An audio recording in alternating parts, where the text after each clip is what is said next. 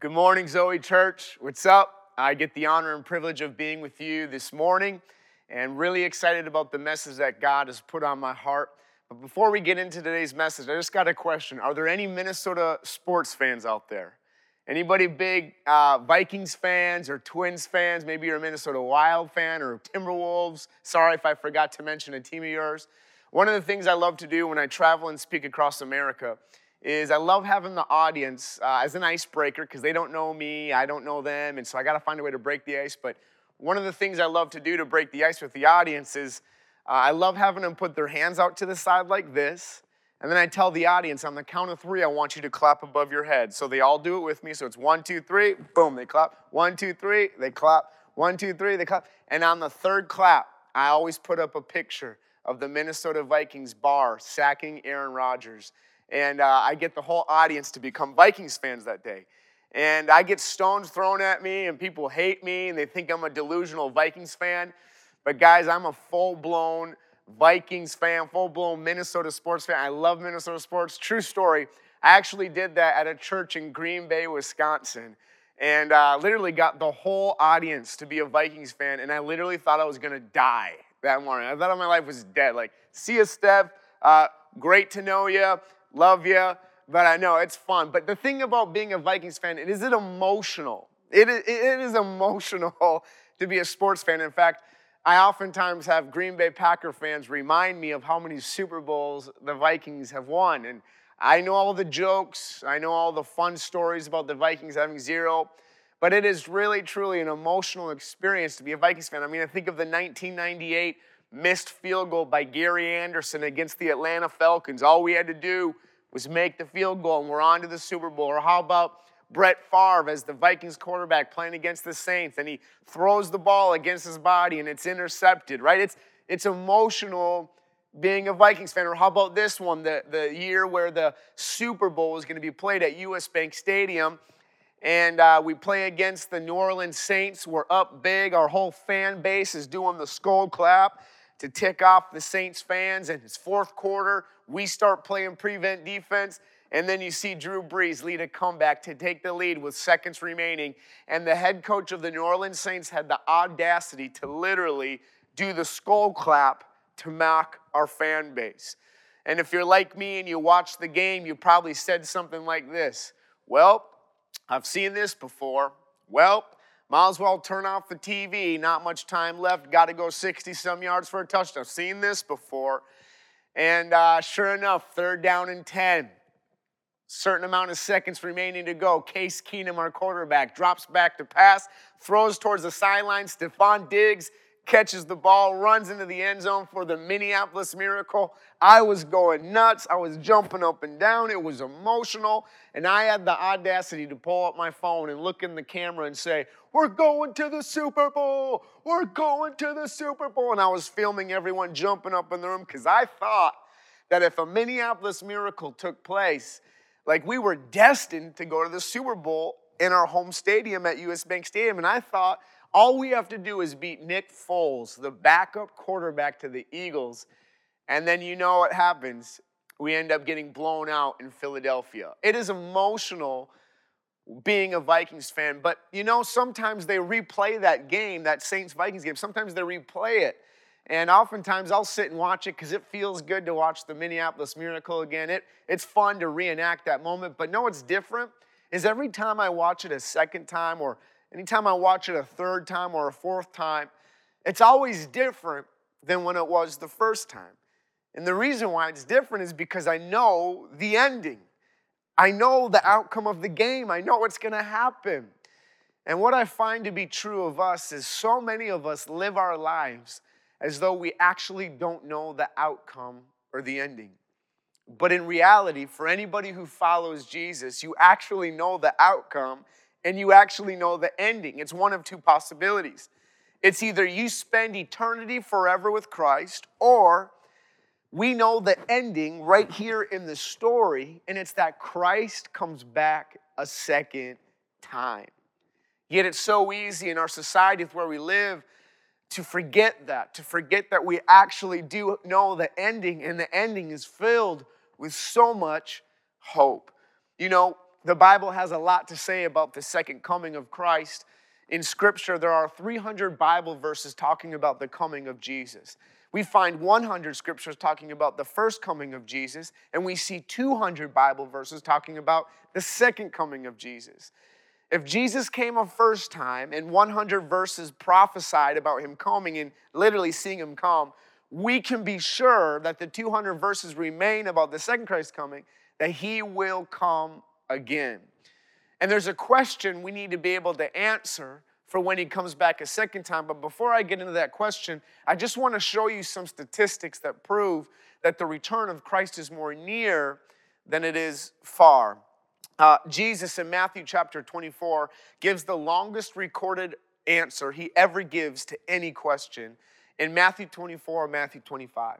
It talks about the second coming of Christ and what it will be like when he comes back in all of his glory a second time. Jesus gives a list of signs in Matthew 24, and I'll run through them really quickly. But in Matthew 24, he gives a list of signs of what it will be like and when he comes back. In fact, he relates it to his coming to a woman being in labor. And anybody who's experienced labor, you know that the closer the baby is to coming, you know that the more painful it gets as the baby gets near to coming. Jesus equates it to a woman in labor because these events, they won't be decreasing, they'll actually be increasing. The number one in Matthew 24, verse 5 is you see false world religions will increase. It's people saying, hey, I'm God. Hey, no, this way. No, hey, believe this way. The second sign you see in Matthew 24, verse 6 are wars. Jesus talks about wars increasing. Prior to the time of Christ, there were 70 wars. Following the time of Christ, for the next 1,000 years, there were 50 wars. In the next 500 years after that, there were 100 wars. In the next 300 years after that, there were 250 wars. And in the last 200 years alone, there have been over 500 wars. Jesus said these signs would happen and that they would increase. We're only seeing an increase of the wars, not less. Number 3, famines. Jesus in Matthew 24, verse 7 talks about famines that will hit. One of the concerns right now is that we might outgrow by 2050 with the ability to produce food for about 10 billion people. There's talks of this. There's talks about the effects of climate change, talks about the effects of how things are changing biologically in the plant world, and scientists literally are beginning to question. Number 4, pestilences or fearful events, epidemics, pandemics. ReachMD says that epidemiologists and healthcare professionals believe it's a case of when, not if, the infectious disease hits our world, killing millions of people. That as we go through time, we're going to see more and more of that, and all of science and all of technology are admitting that they cannot stop it from happening. Imagine a worldwide pandemic that literally kills millions of people.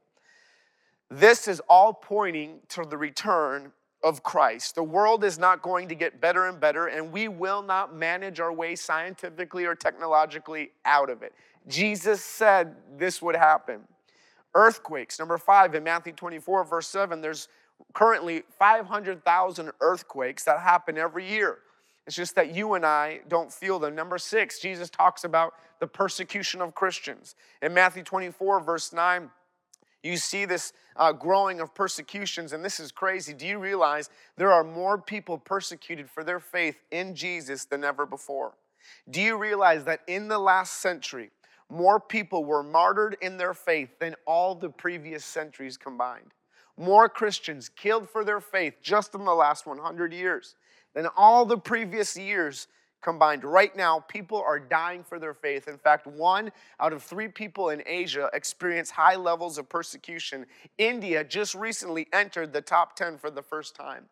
Open Door estimates that 245 million Christians were killed this last year, up by 30 million people from the previous year before. Jesus said that these signs, they'd be increasing, not decreasing. Matthew 24, verse 10, Jesus says that the love of many will grow cold, that there will be a falling away of the faith, that people will stop believing in Jesus as Messiah, that many will grow cold and fall away. And the last sign that he gives is he says that the gospel will be preached to the world. Every tribe, every tongue being able to hear the gospel of Jesus Christ. Then the end will come, is what Jesus says. The Washington Bible Museum in Washington, D.C., the vice president of the museum said that by the year 2030, every known language to men, every tribe, every tongue will have the gospel message fully translated in their language. Guys, Jesus is going to come back a second time, and he's going to come soon. But the deal is this, there's a question he's going to ask when he comes back a second time. And this isn't a question I made up. This is a question Jesus illustrates and actually asks, because in Luke chapter 17, you see Jesus talking about the second coming in the end times. And Jesus gives a story to illustrate what he's trying to say. But Jesus, before he gives the story, he gives instruction for what he wants to see for his followers in the last days. In verse 1 of Luke chapter 18, verse 1, it says, "Then Jesus told his disciples a story to show them that they should do two things." If you're taking notes, your first one is this: a call to pray. A call to pray. Jesus said, I'm going to give you a story of what it's going to be like, but what I want in your life is I want you to have a call to pray. It's interesting to me that as Jesus explains the end times, what he wants to see in his followers is he wants to see them filled with a life of prayer, a call to pray. You know, isn't it interesting that Jesus himself would often withdraw to lonely places, that Jesus himself was the one who modeled a lifestyle of prayer? You know, I think it's interesting that the disciples and the question they asked of Jesus wasn't how to preach better sermons. It wasn't how to cast out more demons. It wasn't how to heal people. What they asked of Jesus is they said, Jesus, would you teach us how to pray? And could it be that the reason why they asked Jesus how to pray and teach him how to pray was that, could it be that the thing they found Jesus doing the most wasn't the ministry, it wasn't the doing and the healing and the teaching and the preaching and the casting out of demons and seeing blind eyes open, but could it be that the thing they found Jesus do most was when they woke up in the morning and they'd look for Jesus and they'd go, hey, where'd Jesus go? Well, hey, Peter, why don't you go that way? James, why don't you go that way? And let's go look for him. And then they find him alone praying and connecting with the Father. Jesus modeled the life of prayer. And because Jesus is our high priest, because Jesus is our example, how much more should we pray and called to pray and follow Christ? Where is your place that you pray? Where is the place that you go and connect with God? Where is the place where you go and cry out to him? For anybody watching and you're wondering, well, I don't know how to pray. The disciples didn't either. You're in good company. Let me ask you a question. Have you ever been out to coffee with a friend, or ever gone out to a meal or dinner, ever watched a game with a friend, and your heart's just beating, your heart's bursting, and you just have to get something off your chest, so you're at coffee, and you just start talking to your friend, and you say, man, I got to let you know what's going on in my life. Just recently, I lost my job. Just recently, my daughter went to the hospital sick. Just recently, my grandpa was diagnosed with cancer. And it's like you just begin to offload everything on your mind and offload everything on your heart to your friend. And your friend's sitting there listening to you, just admiring what you're saying and comforting you and just adequately listening to you. And you feel heard when you're explaining to your friend all the things going on in your life. I just want to encourage you real quick. Prayer is no different with Jesus. Jesus is your friend at the other side of the table, and you come and unload your heart. What Jesus really wants is he wants your honesty. He wants your honest confession. He wants to hear you speak to him. He wants to hear you talk with him. Prayer is a conversation. It's not a monologue. It's a dialogue of connecting with God and God knowing your heart. Yes, he fully knows it, but giving an opportunity for you to share it with God. You know, one of the things of being a father myself, one of the things that's so rewarding is when my daughter just wants to come talk to me. She just wants to share her heart with me, and I can listen to her cute little voice, share about her day, and share about the things going on in her life. And it doesn't have to be big, but just hearing my daughter's voice does something inside of me of a father. How much more does God feel when he sees his creation wanting to take time to connect with him? If Jesus needed to abide and remain with the Father and communicate and share, how much more do you and I need that in our life? You know, I was preaching at a camp not long ago, and there was a girl at the camp, a young teenage girl who was there, and as I was preaching and gave an opportunity to follow Jesus and give her life to Christ, I saw this girl get up and run forward to give her life to Jesus. As she surrendered her life to Jesus, I found out later that she went to her youth leader and said, hey, you need to come to my house. We got to go to my house right now. And the youth leader said, hey, this is the first night at camp. We just got here. We can't leave. She said, why do we need to go to your house? She said, it's because I've written out a suicide note that I left for my mom. And it's in the drawer, in the front part of my drawer. We got to go to my house. We got to get this note. We got to burn it up. She said, well, why? What's going on? She said, because tonight Jesus found me, and I no longer need this suicide note, but Jesus found me, and I need to burn it up. You see, this girl came to camp with a plan to commit suicide and end her life. And the thought would be that her mom would eventually rummage through her drawers and find a note that said her goodbye to her mom. But God had a different plan for this girl's life, who ended up finding her. She ended up surrendering her life to Jesus. But here was what was really cool.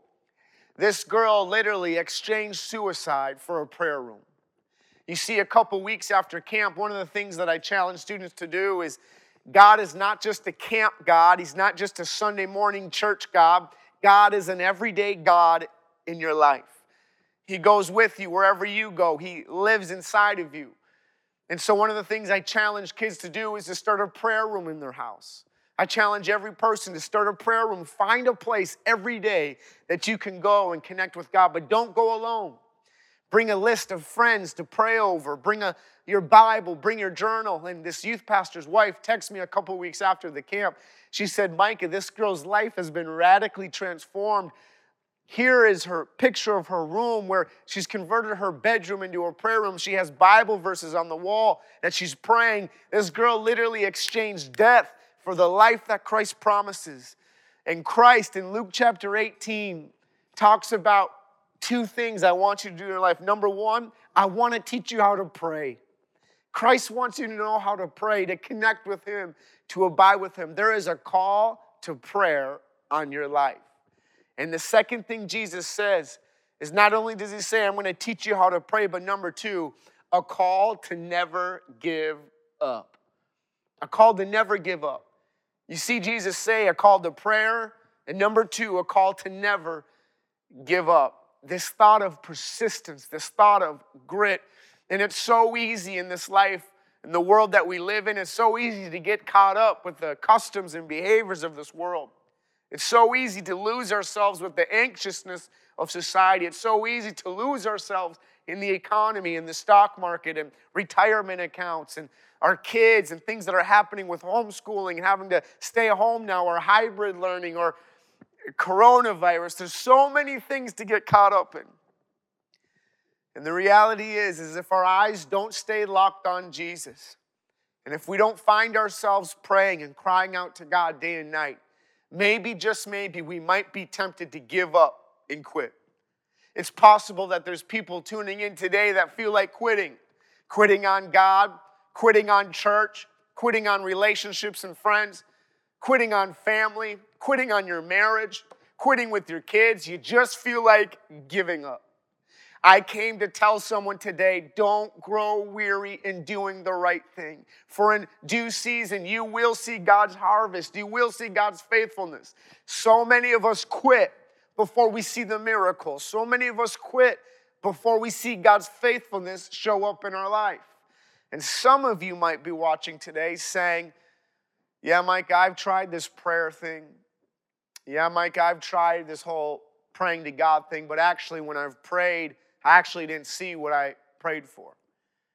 Yeah, Mike, I know what it means to maybe pray and not give up, but what happens when you pray for something and yet you don't see the outcome that you thought you'd see? It reminds me of a story of a man who asked me to pray for him who had pancreatic cancer. This was a man who was in our life for about 30 years, and this was a big deal for him to ask for prayer because he really wanted nothing to do with Jesus. He didn't like Jesus, didn't like talking about Jesus, nothing to do with church or anything like that. But when cancer hit his body, it was weird how this shift began to take place, and he asked for prayer. And I looked at him, I said, hey, thank you for asking for prayer. I just want you to know I'm going to pray for you every day. I'm not going to give up, but I'm going to pray and believe that God's going to heal your body. Well, every day I would pray for my friend that he be healed of his cancer. I've seen God heal people of cancer before. I've witnessed miracles before.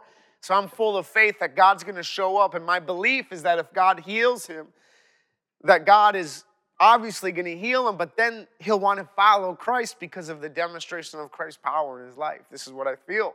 So I'm praying every day, and then I get a call from him saying, Micah, it's getting worse. It's getting worse. And every day there's a liter of fluid dripping from his lungs. I go and visit him in the hospital, and I'm about to leave, and he says, Micah, I got a question for you. I said, yeah, what's the question? He said, Micah, I had this friend come pray for me, and he's a Mormon, and he goes, Micah, what is Mormonism? What do you think about all of that? And I realize now what he was trying to ask. He was trying to ask, Micah, what happens to my soul when I die and pass away from this earth? Micah, what's next for my life? And I sat next to him and I just said, hey, I can't explain everything about Mormonism, but one thing I could tell you is tell you about someone named Jesus Christ. Can I share with you about Jesus? He said, yeah, please do. I said, hey, Jesus is amazing in the fact that when you and I were born into this world, we were born into knowing sin. We were born knowing how to screw up and make mistakes and know sin. And the Bible says that because of that, we were actually born as enemies of Christ. But rather than Christ treating us like an enemy, Christ in his great love was sent by his one and only Father. He was sent to die on a cross for our sins.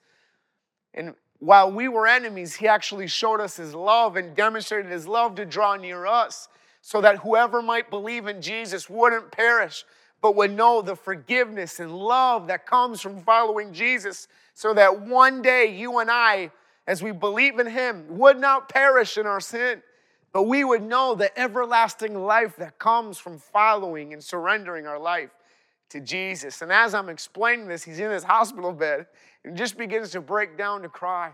And I said, hey, do you want to receive Christ as Lord of your life? And he responds saying, yes, that's what I want. So we got to pray together right there on his bedside. And after we got done praying, he said, Micah, that was the most glorious moment of my entire life.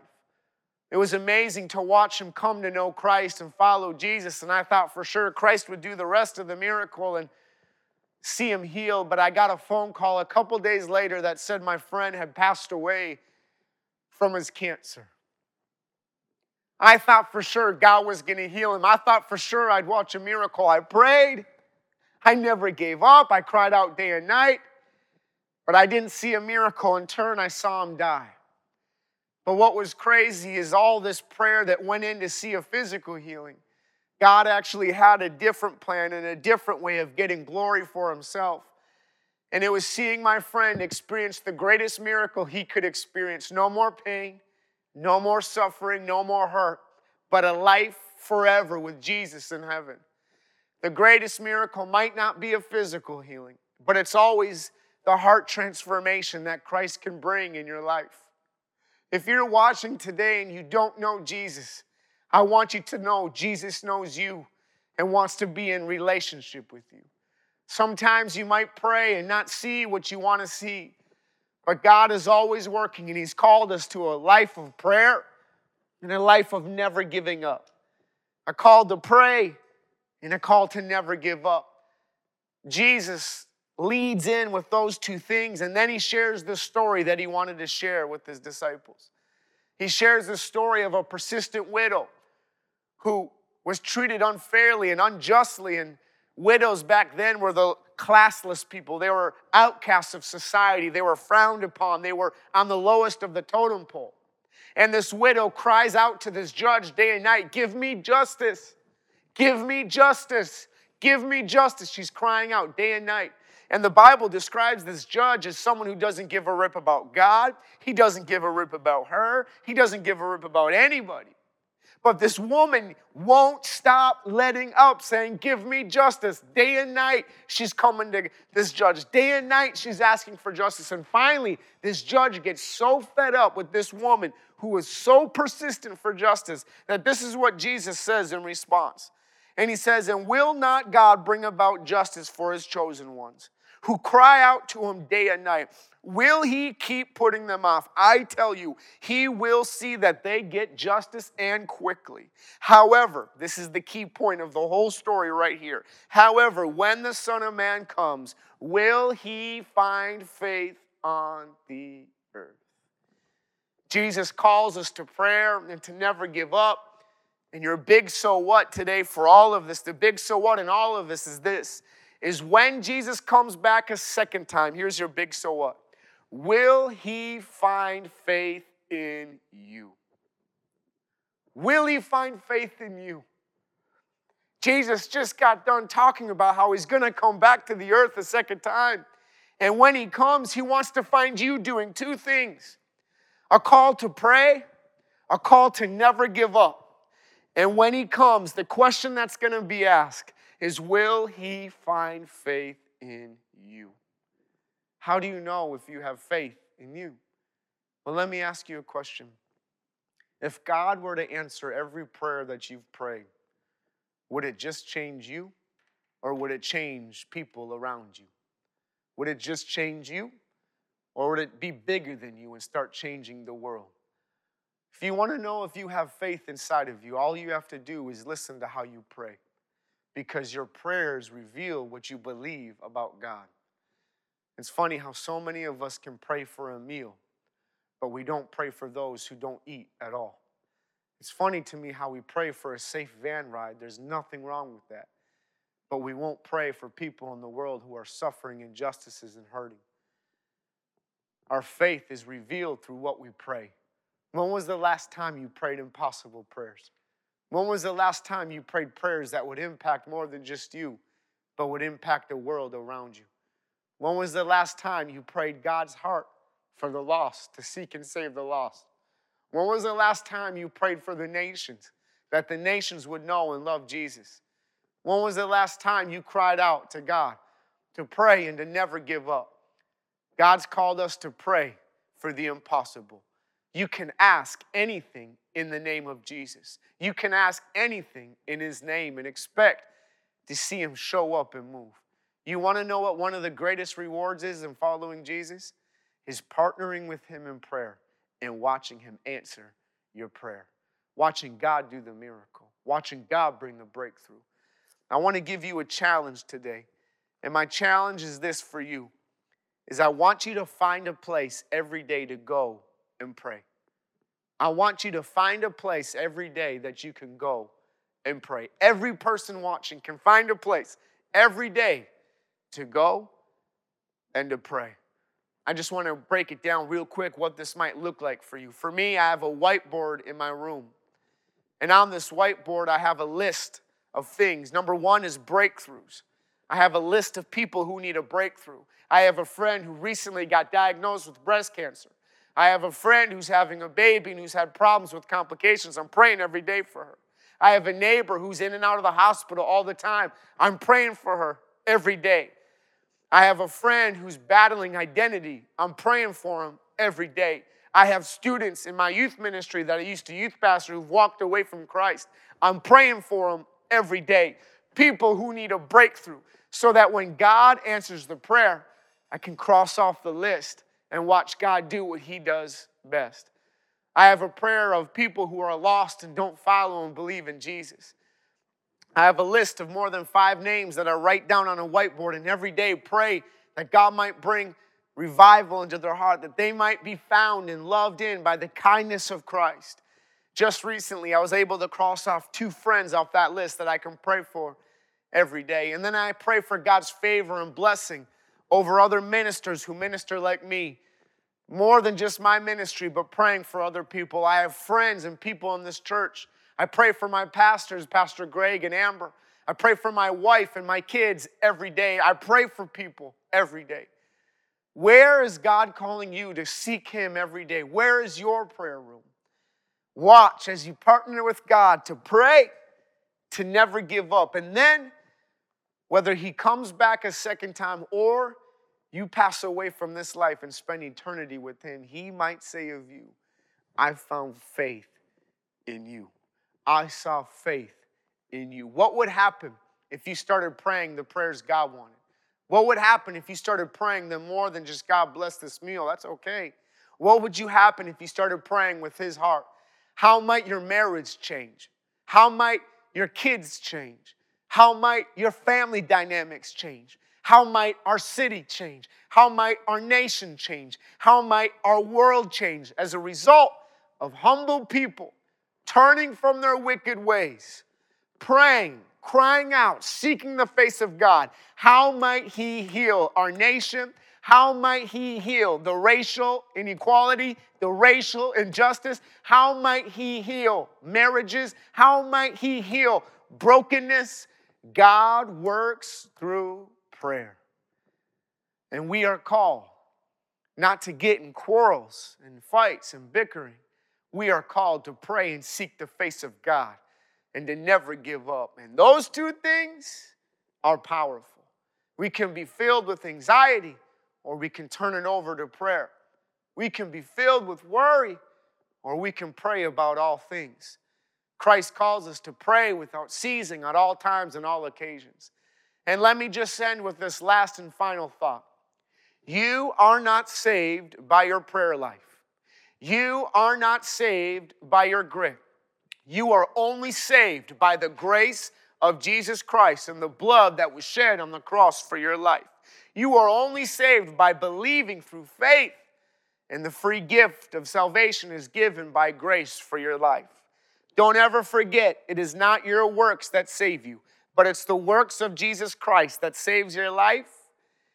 And after he saves and rescues you, you are now set up for good works in advance for you to walk in. And could it be that those good works are found through a life of prayer and never giving up? If you're watching today and you've never given your life to Christ and surrendered and follow him, or you're not even sure that if he comes back a second time, he would find faith in you, I want you to know you can put your faith in Jesus today.